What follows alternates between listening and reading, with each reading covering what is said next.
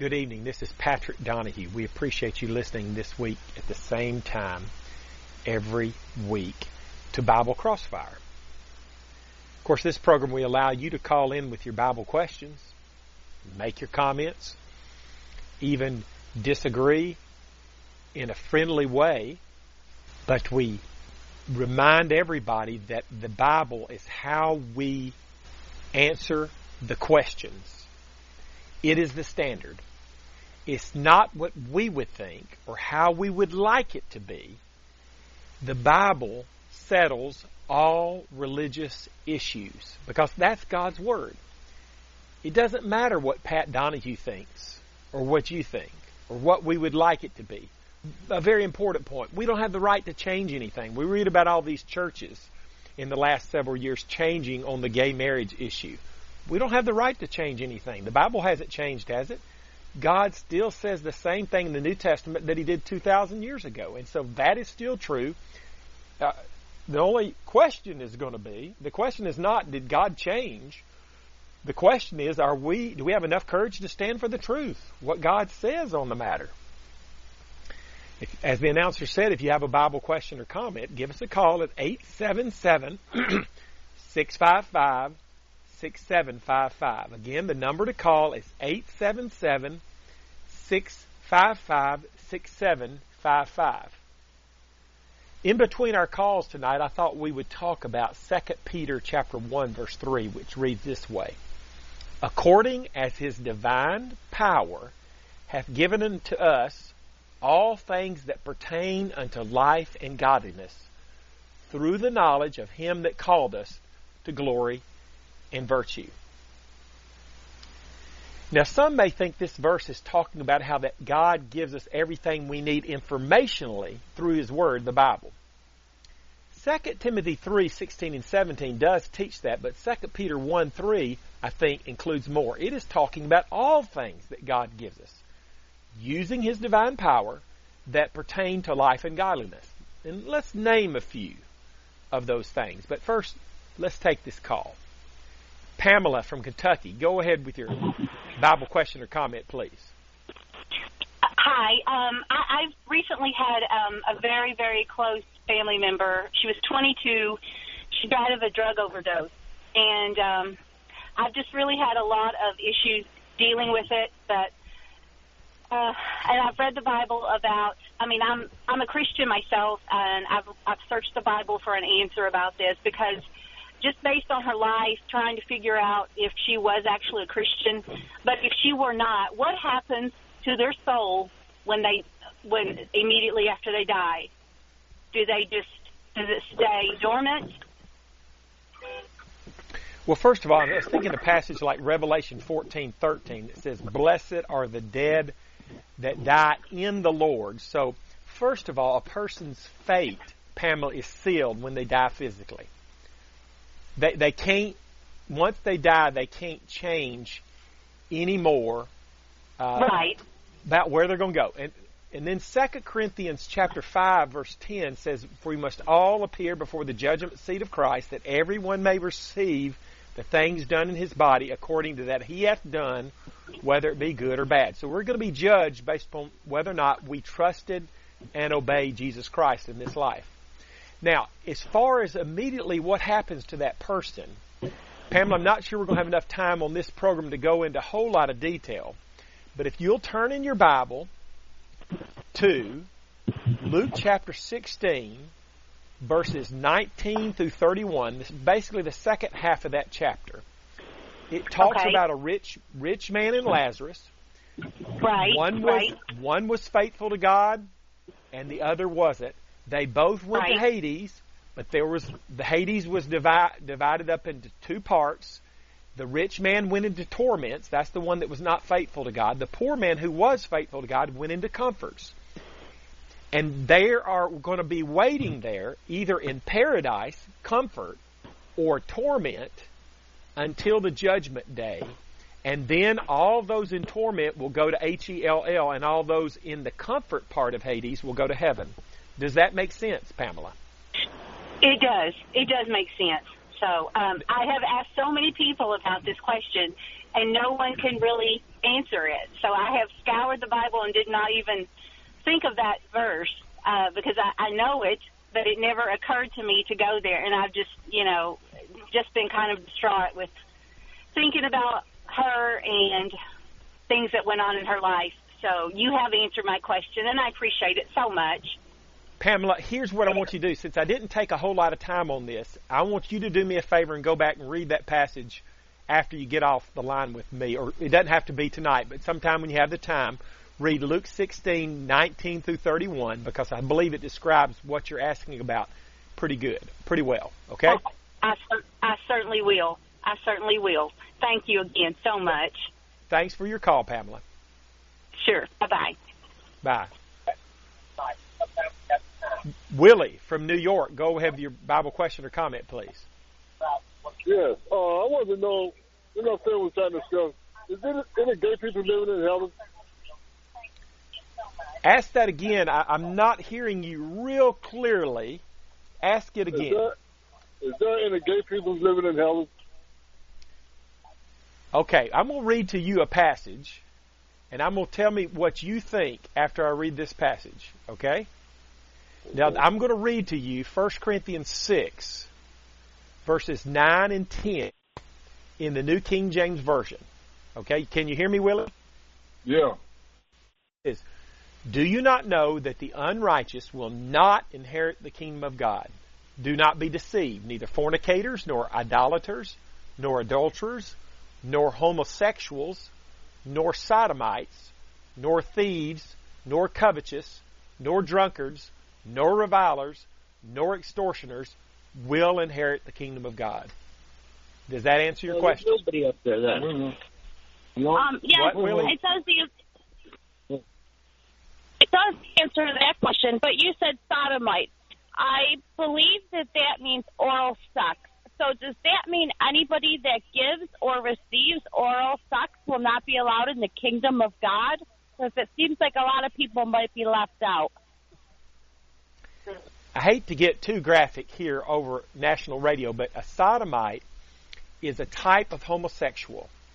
This is not talking about sexual relations between a man and a woman. It's talking about what the people of Sodom wanted to do, and that is, in the male homosexual relationship, there is one of the men takes the more feminine role.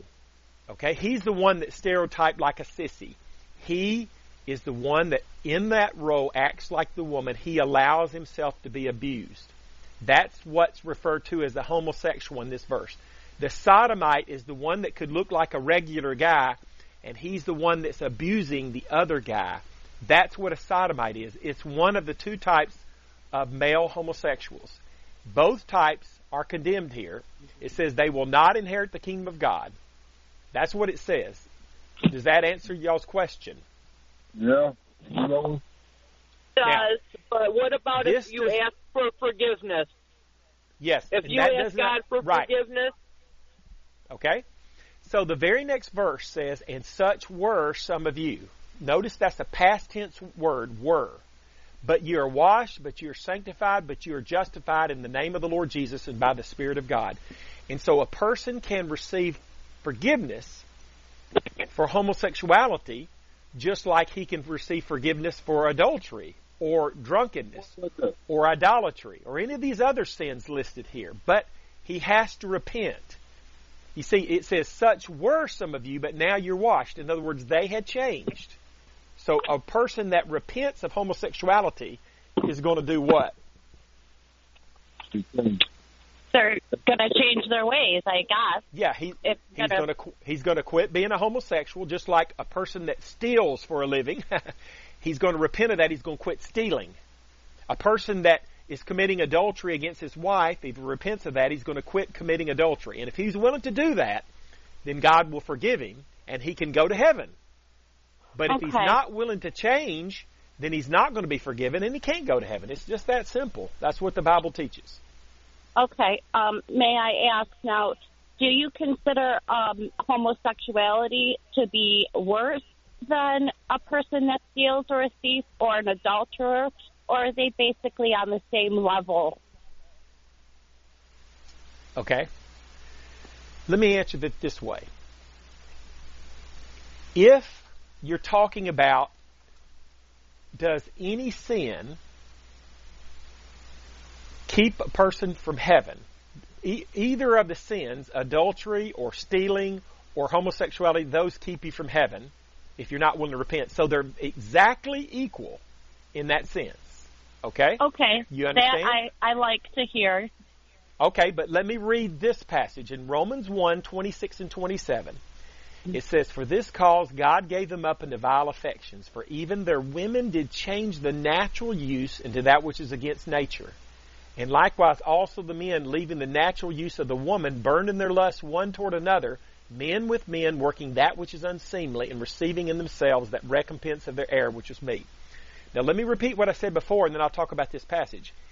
Any sin that you refuse to repent of can cause you to be lost, whether it's homosexuality, adultery, lying, or even gossip. Okay? So they're all equal in that sense, because the wages of sin is death. But there's something said about homosexuality here in Romans 1:26 and 27 that's not said about every sin, and that not only is it a sin, but it's said to be unnatural. Okay? Without getting too graphic, I want to remind you of what the body parts of a male and a female look like and what goes together. It's like two plumbing parts. The male and the female goes together. So homosexuality is not only a sin, it's unnatural.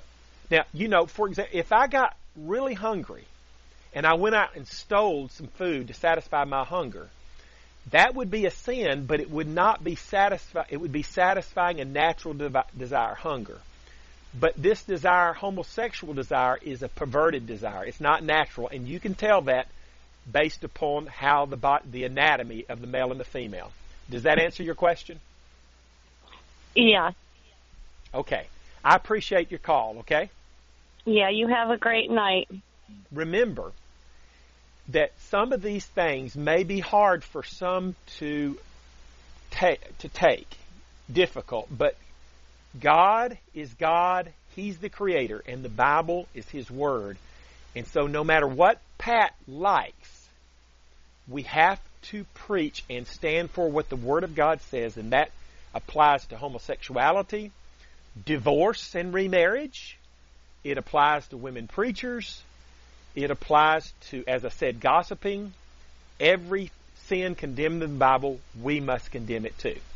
If you have a Bible question or comment, give us a call at 877-655-6755. The lines are wide open. The number to call is 877-655-6755 if you have a Bible question or comment. Now, we were talking about 2 Peter chapter 1, verse 3, and we were talking about these things that God has provided for us through His divine power, all things that pertain to life and godliness. Well, let's talk about the first thing that I mentioned. It's not the only thing, but the first thing is God provides His Word, the Bible. This is such an important gift. Without it, we would be groping around in the dark trying to figure out how to please God. Jesus said in John 17:17, "Sanctify them through thy truth. Thy word is truth." So God's Word, what we call the Bible, is the truth. That means the Bible has no errors.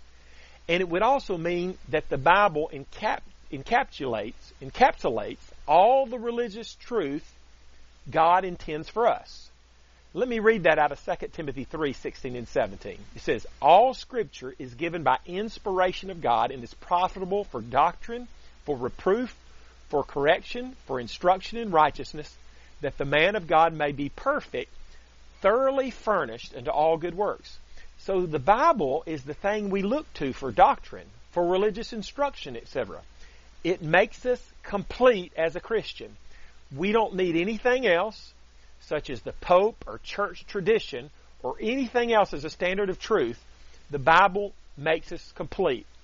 As we say, sola scriptura, the Bible is all we need to understand God's will for us today. He's got everything in there that we need. Brenda from Louisiana, go ahead with your Bible question or comment, please. Mine is just a comment. I mean, you just answered questions on someone else's, and you hit it so right, that hammer on that nail so right, so I just want to jump out my car and start running. Okay, Brenda, I thank you for your encouragement. Exactly what in particular did I say? I hit the nail on the head just right. You was talking about the plumbing, homosexuals and all of this, and it's so true. And one sin is not bigger than the other. It's beautiful. And that's right. One sin is not bigger than the other. We need to be careful when we say that, not to mean that it's okay to sin. When we say that homosexuality, if not repented of, will cause one to be lost, and so will gossiping. That means both sins are equal, but we don't mean to say that it's okay to gossip or it's okay to be a homosexual. We mean to say that both of them, they're wrong, and they can cause you to be lost if you're not willing to repent, okay? Exactly right. Right. Thank you for your call, Brenda. Thank you. Bye-bye. Bye. So 2 Peter chapter 1, verse 3 says that God provides everything that we need through His divine power that pertains to life and to godliness. And the first thing we looked at was how He's given us the Bible. We need that. We would not know how to please God if God had not given us, revealed to us how He wanted us to live, what He wants us to do to please Him. We would have no clue. But He tells us in the Bible what He wants us to do to please Him. That's why the Bible is so important. Are we looking to the Bible to find out what God wants us to do to please Him, or are we just trying to make up our own thing to try to please God? Let's don't do that. If you have a Bible question or comment, give us a call at 877-655-6755. Another thing that God gives us through His divine power that pertains to life and godliness is the forgiveness of sins through the death of Christ. I suppose there's nothing more important to us than this. Revelation 1:5 says, "And from Jesus Christ, who is the faithful witness and the first begotten of the dead, and the prince of the kings of the earth, unto Him that loved us and washed us from our sins in His own blood." So in that death, Jesus washes our sins with His blood. Without the death of Christ, we couldn't be saved. Hebrews 9:22 says, "Without the shedding of blood, there is no remission." So the only way we can get remission of sins is through the death of Christ. And then Acts 2:38, Peter said, "Repent and be baptized, every one of you in the name of Jesus Christ, for the remission of sins, and ye shall receive the gift of the Holy Ghost." So Jesus died for everybody, but only believers who repent and are baptized for the remission of sins will receive the remission of sins based upon the death of Christ. They're the only ones, those believers who repent and are baptized, they're the only ones that benefit from the death of Christ. Because though Jesus died for everybody, that salvation is conditioned upon our belief, our repentance, our baptism, according to Mark 16:16 and Acts 2, verse 38. Bridget from South Carolina, go ahead with your Bible question or comment, please. Yes, I was listening to your talking about different sins, and that you got you should repent. But I called to, I'm not going to mention the station, but I called another station. He said, well, once you're saved forever for all your sins. He died for all of our sins. That He said that they died for the past, the present, and the future. So when Christ died, as long as you accept Christ as your Savior, you say out loud that you believe in Christ and He's your Savior, and you get baptized, and you're forgiven for all your sins.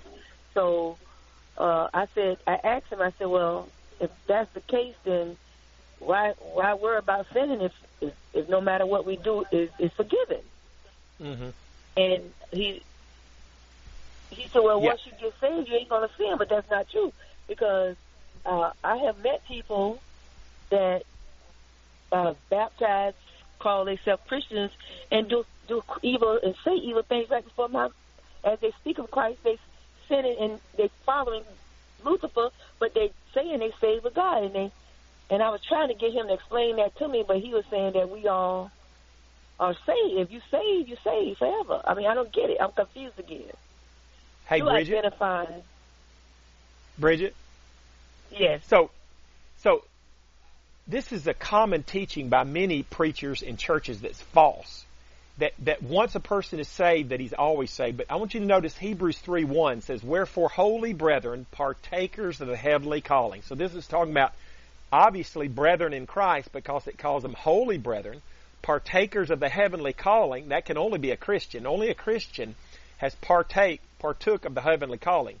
Then in verse 12 it says, "Take heed, brethren, lest there be in any of you an evil heart of unbelief in departing from the living God." So the warning to these Christians, Bridget, is that they should not develop an evil heart of unbelief in departing from the living God. The person you called on the other program said that a Christian will not sin, but that's not necessarily true. God warns Christians from departing from Him, from developing an evil heart of unbelief. So it's possible. You see that, Bridget? Yeah.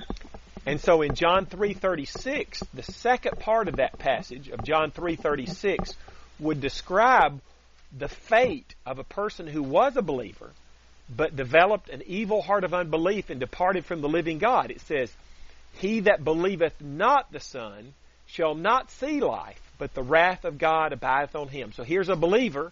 He changes over to unbelief, which is possible based upon Hebrews 3:12. Well, the Bible says that he's going to be lost. This doctrine of once saved, always saved is a pernicious doctrine. Almost every page of the Bible teaches that once saved, always saved is a false doctrine. The people that believe that believe it because of wishful thinking. They want it to be so, not because the Bible teaches it. Bridget, do you have any follow-up? Okay. Well, I just was making sure because it makes no sense. If Christ died for our sins, we're all imperfect. We're going to sin. You understand what I'm saying? And the main thing about the once saved, always saved doctrine, I know it doesn't make any sense, and another thing is the Bible teaches against it. Matt from Virginia, go ahead with your Bible question or comment, please. Yeah, I had a question about speaking in tongues because somebody asked us, at Pentecost, people spoke in tongues, but the Holy Spirit came down. There was actual fire dancing on their legs. After they got the Holy Spirit, they rose people from the dead and all kinds of magical experiences. And now today you got people that say they speak in tongues, and it's the Holy Spirit, but I don't see anybody raising anybody from the dead today. I'm just wondering what's going on there. Is that something that's right? Or? Matt, I only have a couple more minutes on the program, so here's what I'm going to do. I'm going to read you a text pretty quickly and then make it sort of an offer. 1 Corinthians chapter 13, verse 8 says, "Charity never faileth, but that whether there be tongues, they shall fail. Whether there be prophecies, they shall fail. Whether there be tongues, they shall cease. Whether there be knowledge, it shall vanish away. For we know in part and we prophesy in part, but when that which is perfect is come, then that which is in part shall be done away." Matt, I'm going to suggest to you that this context, this passage proves that the tongues, which were the miraculous ability to speak in a human language without having to study and learn it, they had it back then, but it's no longer for today. It has ceased. I don't have time to develop this because I have to go off the air, but I would like to send you something by email that goes into more detail on this. Would that be okay? Yeah. Now, here's what I'm going to do. I'm going to make this announcement for everybody listening, and you follow up on this if you want this email. If anybody is out there listening and you want some information that how the Bible proves that prophecy and the miraculous healing that we read about in texts like 1 Corinthians 13 are not still in operation today, that can be proven from this passage and other passages in the Bible.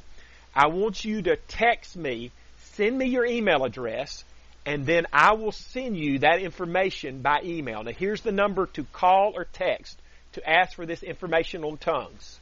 Okay? It is 256-682-9753. 256-682-9753. And also, since mid-November, I've been offering a free 1-hour phone Bible study. If you would like to have a Bible study with me by the phone, 1 hour, sometime at your convenience, call or text me at 256-682-9753.